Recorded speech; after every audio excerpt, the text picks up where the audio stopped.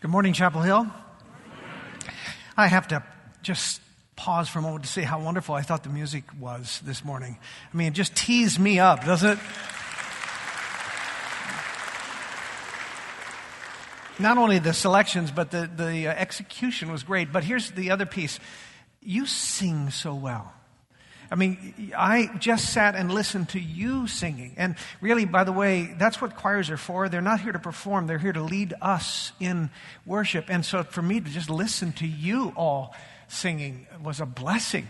If you want to tee your pastor up to preach, there's no better way to do it than to sing well, because that brings me up with great excitement. So it's good to have the privilege of breaking open God's Word for us this morning. We're continuing on our journey through the book called The Story, which is an abridged version of the Bible. And last week, we were all reading through the story of Daniel. How many wasn't it a relief for us? Because up to now, we've had weeks really on end of kind of these long, dark, gloomy seasons, centuries really in the story of the people of Israel, of awful kings, one after another without any respite hardly, of invasions and ultimately of exile, which is the story of Daniel. Last week, though, the shafts of light began to shine through as we saw heroes rising up in captivity. Heroes like Shadrach and Meshach and Abednego, and of course of Daniel, who were being faithful to God without wavering in a foreign land, in a very difficult circumstance. So that was encouraging. God called those people to stay. We have no reason to believe that they ever left Babylon. They lived in exile, in captivity for all of their lives, as far as we know. But today, as we turn to the book of Ezra, we discover that God had a different plan for about 50,000 of his people. 50,000 people that he called back from Babylon, back to Jerusalem, and gave them a really remarkable job, a big job. And we're going to take a look at that. I'm going to walk us through important parts of the book of Ezra today. It will be a little tough for you to follow it in your Bible because I've kind of abbreviated passages in order to get a bunch of chunks in there. But if you'll just follow along with me, we're going to walk through this great story. And I hope at the end that you're going to be inspired for your own work of temple building, which is what we're about. All right? So we're going to start with Ezra chapter 1, the very first verse. Here's what we read when we turn to this great book, Ezra. In the first year of Cyrus, king of Persia, the Lord moved the heart of Cyrus to make a proclamation throughout his realm. The Lord, the God of heaven, has given me all the kingdoms of the earth, and he has appointed me to build a temple for him at Jerusalem in Judah. Any one of his people among you, may his God be with him, and let him go up to Jerusalem in Judah and build the temple of the Lord, the God of Israel, the God who is in Jerusalem. Then the family heads of Judah and Benjamin and the priests and Levites, everyone whose heart God moved, prepared to go up and build the house of the Lord in Jerusalem. This is the word of the Lord. Father, would you speak to us and make this more than a history lesson today? Would you speak to us in our own hearts, in our own lives, in the things you are calling us to build for your sake, that we might be diligent and faithful and enduring. In Jesus' name, amen. I want to show you a picture. This is a remarkable archaeological find. This is called Cyrus's cylinder. Cyrus's cylinder. It's the Cyrus we were just reading about. It was unearthed in the ruins of Babylon in modern-day Iraq. One of those Iraq nations. It was modern-day Babylon. Ancient Babylon. It was unearthed in 1879. And if you could read the script, you would read that it tells of Cyrus's decree that the Jews would be sent back from exile, back to Jerusalem, and begin the work of rebuilding their temple. It's an astounding archaeological discovery that confirms the legitimacy, the veracity of Scripture. Isn't that amazing? Here's something else that's amazing. In this story that we're reading, we're discovering how God takes a pagan king and bends him to his purposes. God is going to use the decree of a pagan king, Cyrus, who's calling him the God of heaven, who resides in Jerusalem, bigger than Jerusalem, but at least he's giving him that much credit. And this king is going to order the rebuilding of his temple, and as we will discover, he even funds most of the rebuilding of the temple of God. It's an amazing, amazing story of the sovereignty of God working in and through all of the peoples of the earth, including those who don't even bow their name before him. And so we have this account. They're going to send back these Jews from Babylon, and they're going to rebuild the temple. And for the first time in 70 years, God's people are going to be able to worship him again as he intended. For those of you who were last week, I shared a picture of me in my ministry back in my early 20s. I want to show you another picture that was taken about 10 years later, and it was taken on one of the most momentous days of my ministry life. Take a peek. This was taken November 23rd, 1997. And that was the day when we opened this building. It was the dedication of this sanctuary. I want to ask you, how many of you were here that day? Raise your hands. Look around. Look around. Last night, 3 people raised their hand. 3 people. And even here, the vast majority of folks were not here on that day. After years of prayer and delaying things, putting off things, making other priorities, after prayerful sacrifice where people were really digging deep to raise a lot of money, we set out to build a building that was far bigger than we needed at the time. And our reason for that was we believed that God wanted to bring other people to this community. We wanted to make a building that was big enough that anyone that God would call to be a part of his church here at Chapel Hill, there would be a place for them. There would be a pew with their name on it. And so, for every one of you who did not raise your hands this morning, you were the literal answer to our prayers. We prayed for you, we expected you, we've been waiting for you, and you are the fruit of that sacrifice, and we thank God for you. We thank God for you. Now, the work on our sanctuary, this building, began in 1996. That's 20 years ago this year. I want you to imagine this, though. What if the work that had begun 20 years ago, what if it was not yet finished? What if we would have to drive by here and we'd look and we see a shell of this building still unfinished, still standing incomplete as we packed our way into 8 services down in the Memorial Chapel or whatever it is we would be doing? How do you think those of us who raised our hands and were here in 1996, Tom, who was part of the campaign, how would we feel if we were looking here and 20 years later the darn thing was still not built? Well, that's exactly what the Jews who returned experienced when they came back to Jerusalem from Babylon. They started their temple project with great enthusiasm, and 20 years later, it was still not finished. 20 years. So this morning, I want to walk you through that journey, because I actually think there's a lot for us to learn about this. We don't build temples anymore, but we are about the work of building things that are even more important, as I'm going to make the case later on. And I think these stages that they went through, the experiences that they had, the hurdles that they encountered, I think they will speak to us. They spoke to me. They spoke to me, and I hope they will speak to you. So, the first stage that we discover in this is devotion. Would you say that? I don't know if you paid attention, but in the first reading, we read twice that God moved hearts. He moved the heart of Cyrus, the king of the Persians, we read.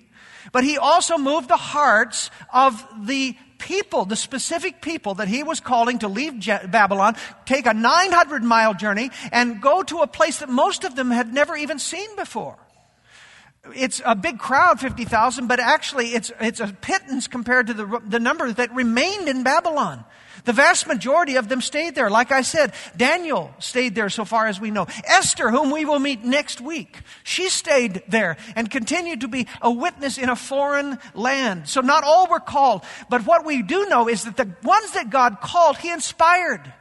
He moved their hearts. He gave them a sense of vision, a sense of purpose. There was an excited sense of devotion for what God was calling them to do.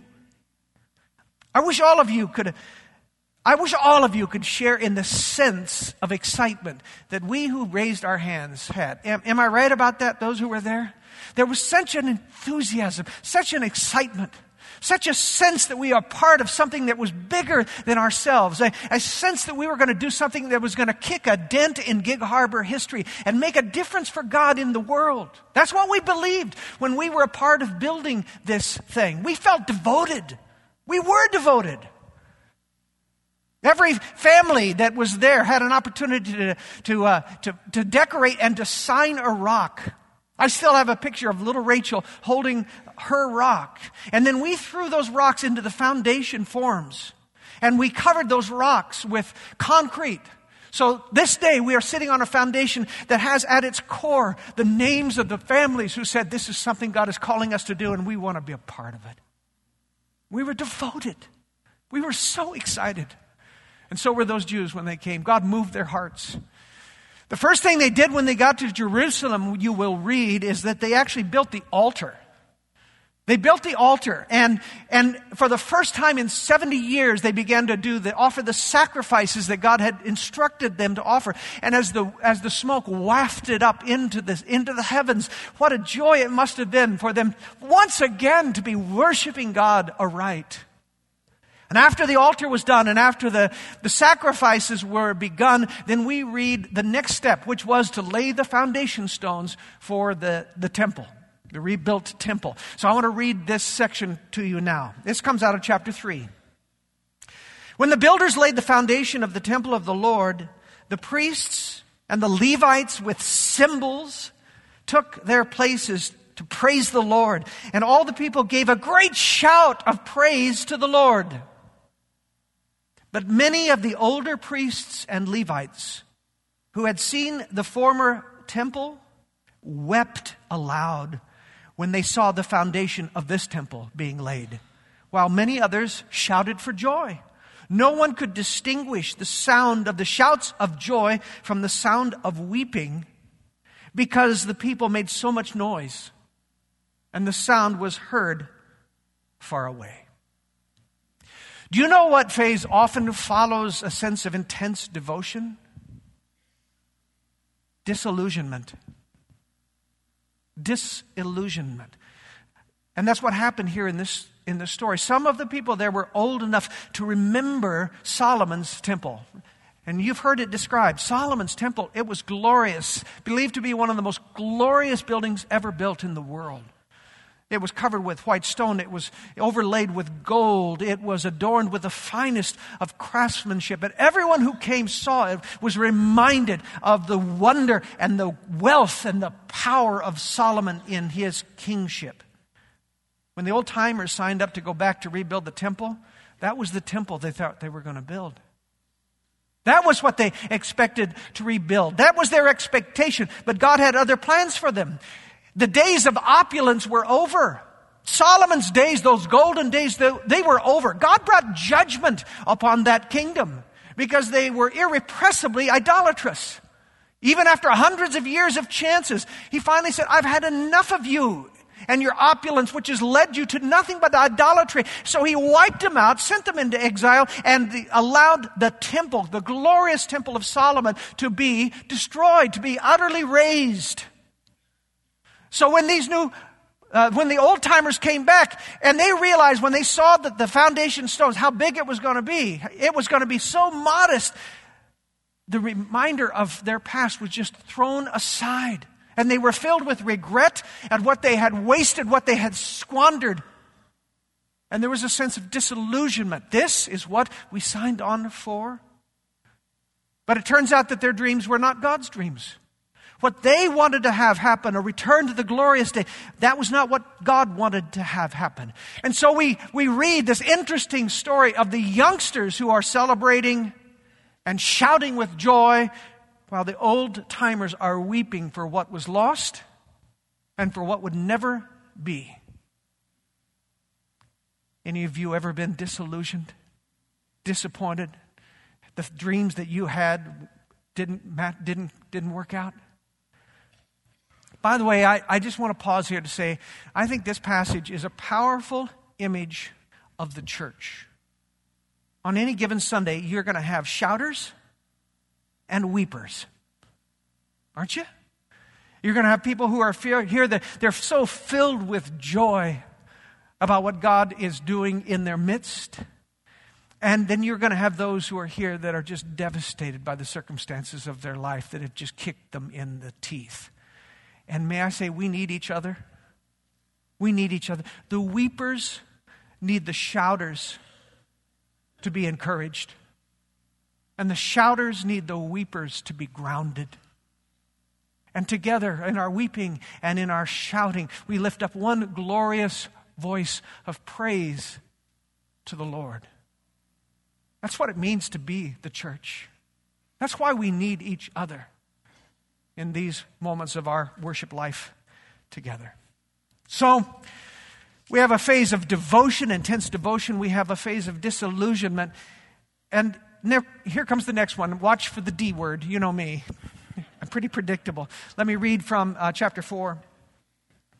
When the enemies of Judah and Benjamin heard that the exiles were building a temple for the Lord, the God of Israel, they came to Zerubbabel.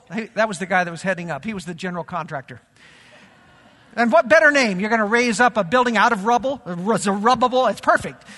They came to Zerubbabel and said, "Let us help you build." But Zerubbabel answered, "You have no part with us in building a temple to our God. We alone will build it for the Lord." Then the peoples around them set out to discourage the people of Judah and make them afraid to go on building. They hired counselors to work against them and frustrate their plans during the entire reign of Cyrus, king of Persia, and down to the reign of Darius, the king of Persia. So neighbors from the surrounding area, they come and they make what seems like a really generous offer. They say, "Hey, let us help. We want to help you build this building. We like your God. We want to help." But from the beginning, from the very first verse, we understand that it's not all as it appears to be. Because in the very first verse, they are identified as the enemies of Benjamin and Judah. They are the enemies who have shown up. And we discover that they really are not interested in rebuilding the temple. They really are not interested in seeing Jerusalem restored to its power. They are interested in being invited into this project so they can scuttle it, so they can hamper it, so they can draw the thing out and never allow it to come to completion. And we discover their real intent after the offer is refused, because we read these words. They hired counselors to work against and frustrate their plans during the entire reign of Cyrus down to the reign of Darius. 20 years. Can you imagine someone who is so opposed to what you're doing that they hire counselors to frustrate you, to vex you for 20 years? What do we read that this opposition produced in the people? Did you see it? Discouragement. Would you say that? Any of you ever been discouraged? Yeah. It is often the case. We start out with devotion, excitement about what God has called us to do. We hit a patch of disillusionment that we have to kind of meander our way through until we are aligned once again with what God wants. But then comes opposition. And with opposition comes discouragement. I remember in the early days of this project, such incredible discouragement. It sounds like it could have been taken out of the book of Ezra, because there were some city bureaucrats who were assigned to our project, inspectors who made our life hell. They delayed, and ended up costing hundreds of thousands of dollars. At one point, $900,000 more by what was laid upon us. And we reasoned with them, we worked with them, we tried to finesse with them. Nothing worked. And we were being stymied, and we were not going to be able to build the building that we thought God was calling us to build. So finally one day we said, all right, we're going to take this on. And we went down to the old city hall, and I invited the congregation to show up. I said, I want you to pack this place out. I want you to be polite. Don't say a word. Do not yah, do not boo, do not applaud. Just sit silently and pray. And we stood, and we made a presentation. We said, we want to offer a gift to this community. We want to offer to you a building that you don't have right now. A place large enough that baccalaureate services could take place in. A place large enough where the concerts of our children in their schools could take place that's decent and worth it. A place where memorial services for dignitaries could be held, where we want to give, and we're not asking you to give us any money. We will build this at our expense and we will give it to you. We are just asking you to get out of our way. And that night, the city council voted unanimously to overturn the staff's ruling and allowed us to move ahead and build our building. It was one of the great moments in our project. But I'm telling you, up until that point, and beyond that, there were our moments too. It was one series of discouragements after another, and we never thought we would get it done. You ever been there? So the phases are devotion, disillusionment, discouragement, and now we come to an interesting one. Dawdling. Would you say that? Dawdling. Now, at first, the dawdling, the delay, that's another D word. I'm full of them. At first, it was a result of the opposition that had been laid before them. They delayed because they couldn't help it. But pretty soon we discover over 16 years that the dawdling was really their work. You see, the people realized that they liked saying, we'll push this off to the future. We'll procrastinate this work on the building. We will, their motto became mañana. Before there was a mañana, they became, and pretty soon there was 16 years of mañanas later, and the building is still not built. How often is that the case for us? We know what we need to do. We know that we ought to pray more today.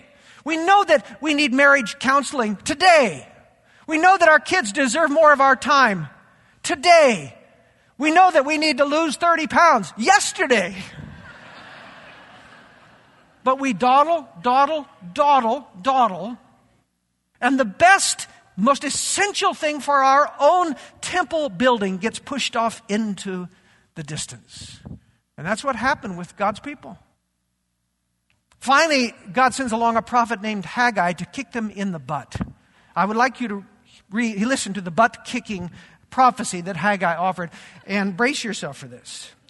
This is what the Lord Almighty says. These people, he's talking about the people of Jerusalem, the Jews. These people say, the time has not yet come for the Lord's house to be built. Then the word of the Lord came through the prophet Haggai. Is it a time for you yourselves to be living in your paneled houses while this house remains a ruin? Give careful thought to your ways. You have planted much, but have harvested little. You eat, but never have enough. You drink, but never have your fill. You put on clothes, but are not warm. You earn wages only to put them in a purse with holes in it. Give careful thought to your ways. Go up into the mountains and bring down timber and build the house so that I may take pleasure in it and be honored, says the Lord. You expected much, but see, it turned out to be little. What you brought home, I blew away. Why? Because of my house, which remains a ruin while each of you is busy with his own house. Why did the people dawdle? Distraction. The people became distracted with their own needs. Where once they were excited to be building God's house, now they were only excited to be building their own paneled houses. Where once they had given sacrificially to build something that would outlast them, something that would bring honor and glory to God and a witness to the world, now they were siphoning off those tithes, those first fruits, to their own pockets. And by the way, it didn't work. It never works. Did you notice God's judgment on it? He said essentially this: you think that you're going to save the money that should have gone to my work. You think you're going to save the tithes that belong to me, but you are storing it in purses that have holes in it. And everything you have invested in, I'm going to curse because you're using my money. Everything you put your hand to will suffer because you are so distracted taking care of yourself that you have forgotten your God. It is a sad fact today that many of God's people are so distracted with building and accumulating and hoarding more and more beautiful things for themselves that they utterly ignore the work of God and leave it to others to care for. And I wonder how many here this morning who are hoarding God's tithes for themselves have discovered that unexpected repairs and financial downturns end up stealing all and more than you stole from God in the first place. If you look upon your finances and you feel like there's a curse upon them, and you continue to siphon off the first fruits that belong to God, Scripture couldn't be clearer about that, then you might have your answer. Anyhow, it was a long and hard road rebuilding the temple, and they went through all of these phases: devotion, disillusionment, discouragement, dawdling, and distraction. And it reminds me of the words of Jesus that he spoke in the book of Revelation in the vision to the church of the Ephesians. He said, I have this against you. You have lost your first love. You used to love me. You used to make a priority of my worship and my mission. But you have lost that first love. But finally, Haggai's words bring about repentance, and we read this glorious piece of news. Finally, the people of Israel, the priests, the Levites, the rest of the exiles celebrated the dedication of the house of God with joy. After 20 years of dawdling, 20 years of distraction, finally the people finished the work and the temple was done. We've been looking throughout this journey for what we're calling the scarlet thread, the appearances of Jesus throughout the Old Testament, the whispers of, glimpses of. Some of them are more obvious, more glaring. I want to share one with you that is a little less obvious, but that struck me as I was doing my preparation for the message this week. You remember from our video, and you'll see tomorrow, when the exiles returned from Babylon, one of the remarkable things was the king said, all of these furnishings, all of the gold, all of the utensils that the Babylonians carried off, the Persian king says, I want you to take them. I give them all to you. They're all stored here. It was a remarkable down payment on the work that they had to do in the temple. So they carried back virtually everything that had been carried away in the first place to restore the temple worship. But there was one piece of temple furniture that was missing. Do you know what it was? The Ark of the Covenant. The Ark of the Covenant. Do you remember what that was? The Ark of the Covenant was a gold-covered box. And inside of the box was contained the tablets of the Ten Commandments, Aaron's rod, a jar that held the original manna. The Ark of the Covenant was also had these two angels that sat on the top on the top, and they were looking at each towards, their heads were bowed, and they were looking towards something. Do you know what that space between the two angels, to which the angels were bowed? Do you know what that was called? You do. The mercy seat. The mercy seat. The mercy seat was where the holy God was believed to come and bring his mercy to meet his people.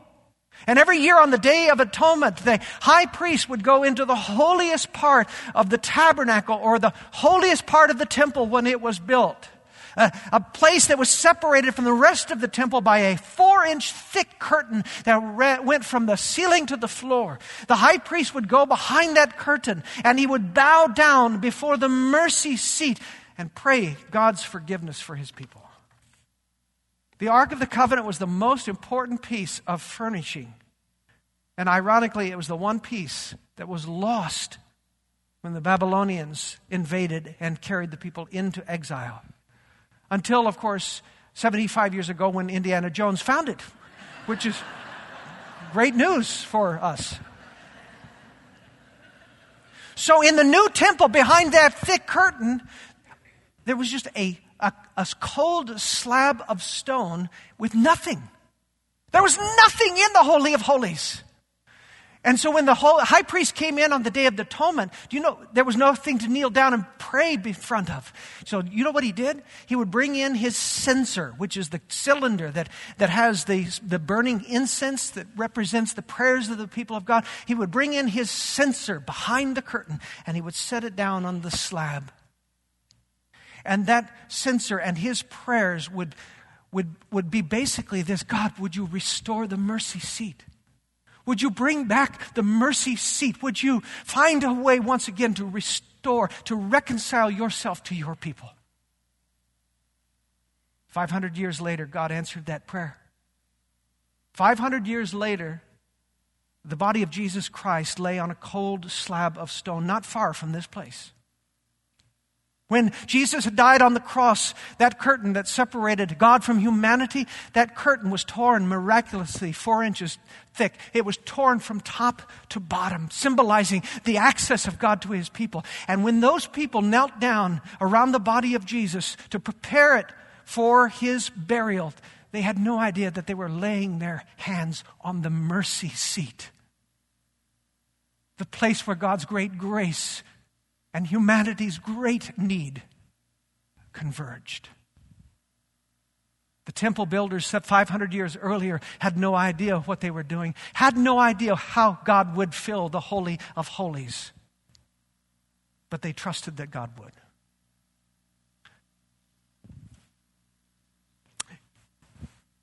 You might ask, what difference does this make to us today? We're not temple builders. We're not Mormons. We don't build temples. But we do, actually. Paul, when he was writing to the Corinthians, wrote these words: "Don't you know that you yourselves are God's temple? And that God's Spirit lives in you?" Paul would have said, don't you know that y'all are God's temple? Y'all are God's temple.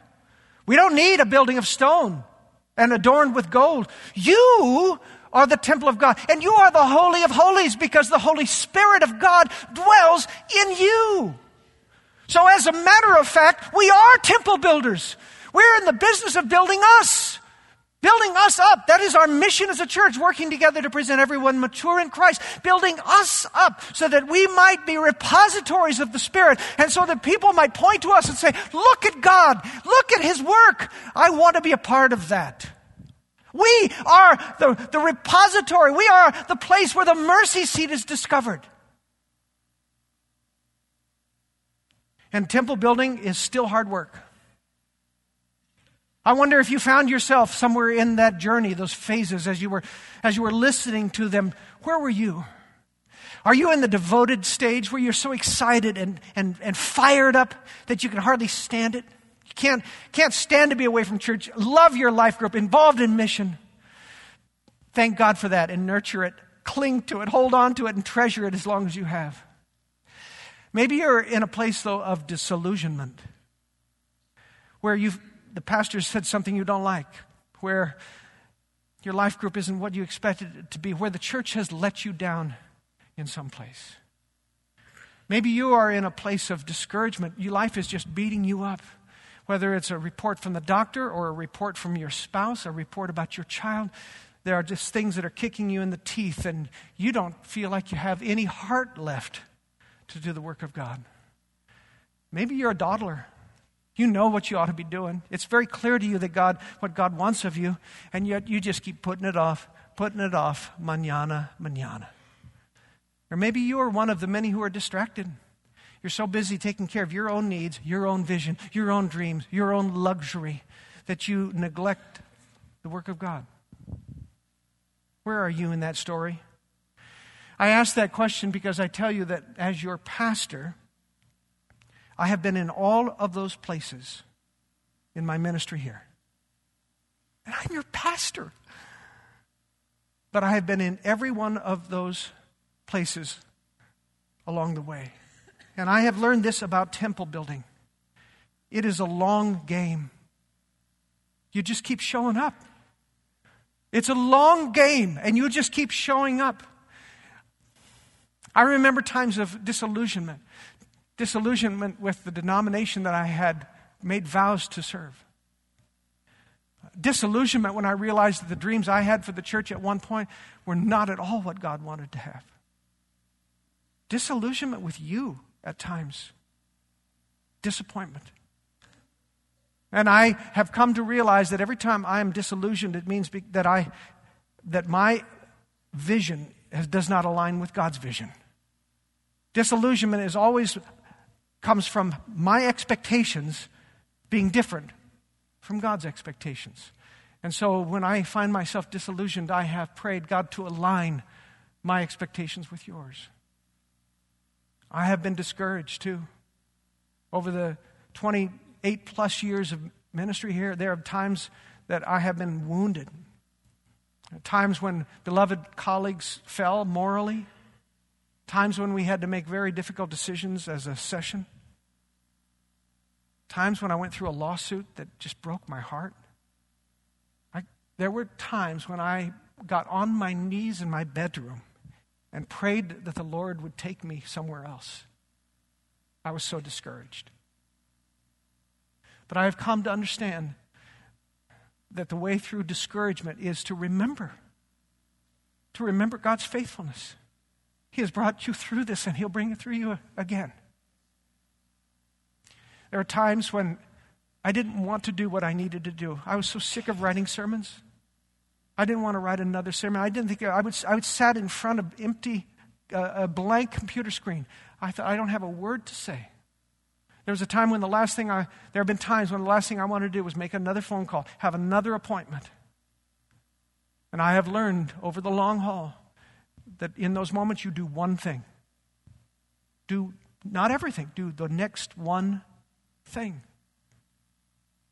And there are times when I have resented not only our tithing, but our giving beyond.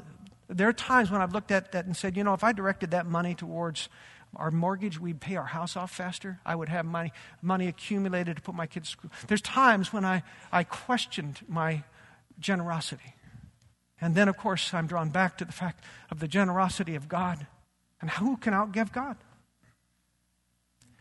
So I'm telling you, every one of these phases I have lived through as your pastor. And I urge you to be courageous in taking a look at where you find yourself right now. And ask the Lord to heal that. Ask the Lord to move you beyond that so that you can reach a point, once again, of devotion and of dedication and enthusiasm for the Lord. And as we do that, may the Lord build this temple and so fill it with His Holy Spirit that we are empowered,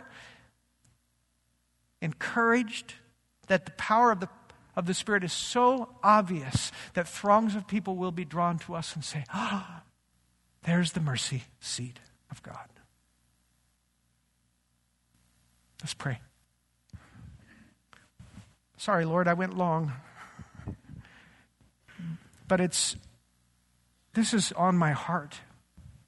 It seems to be a real place for me, even as I think through it.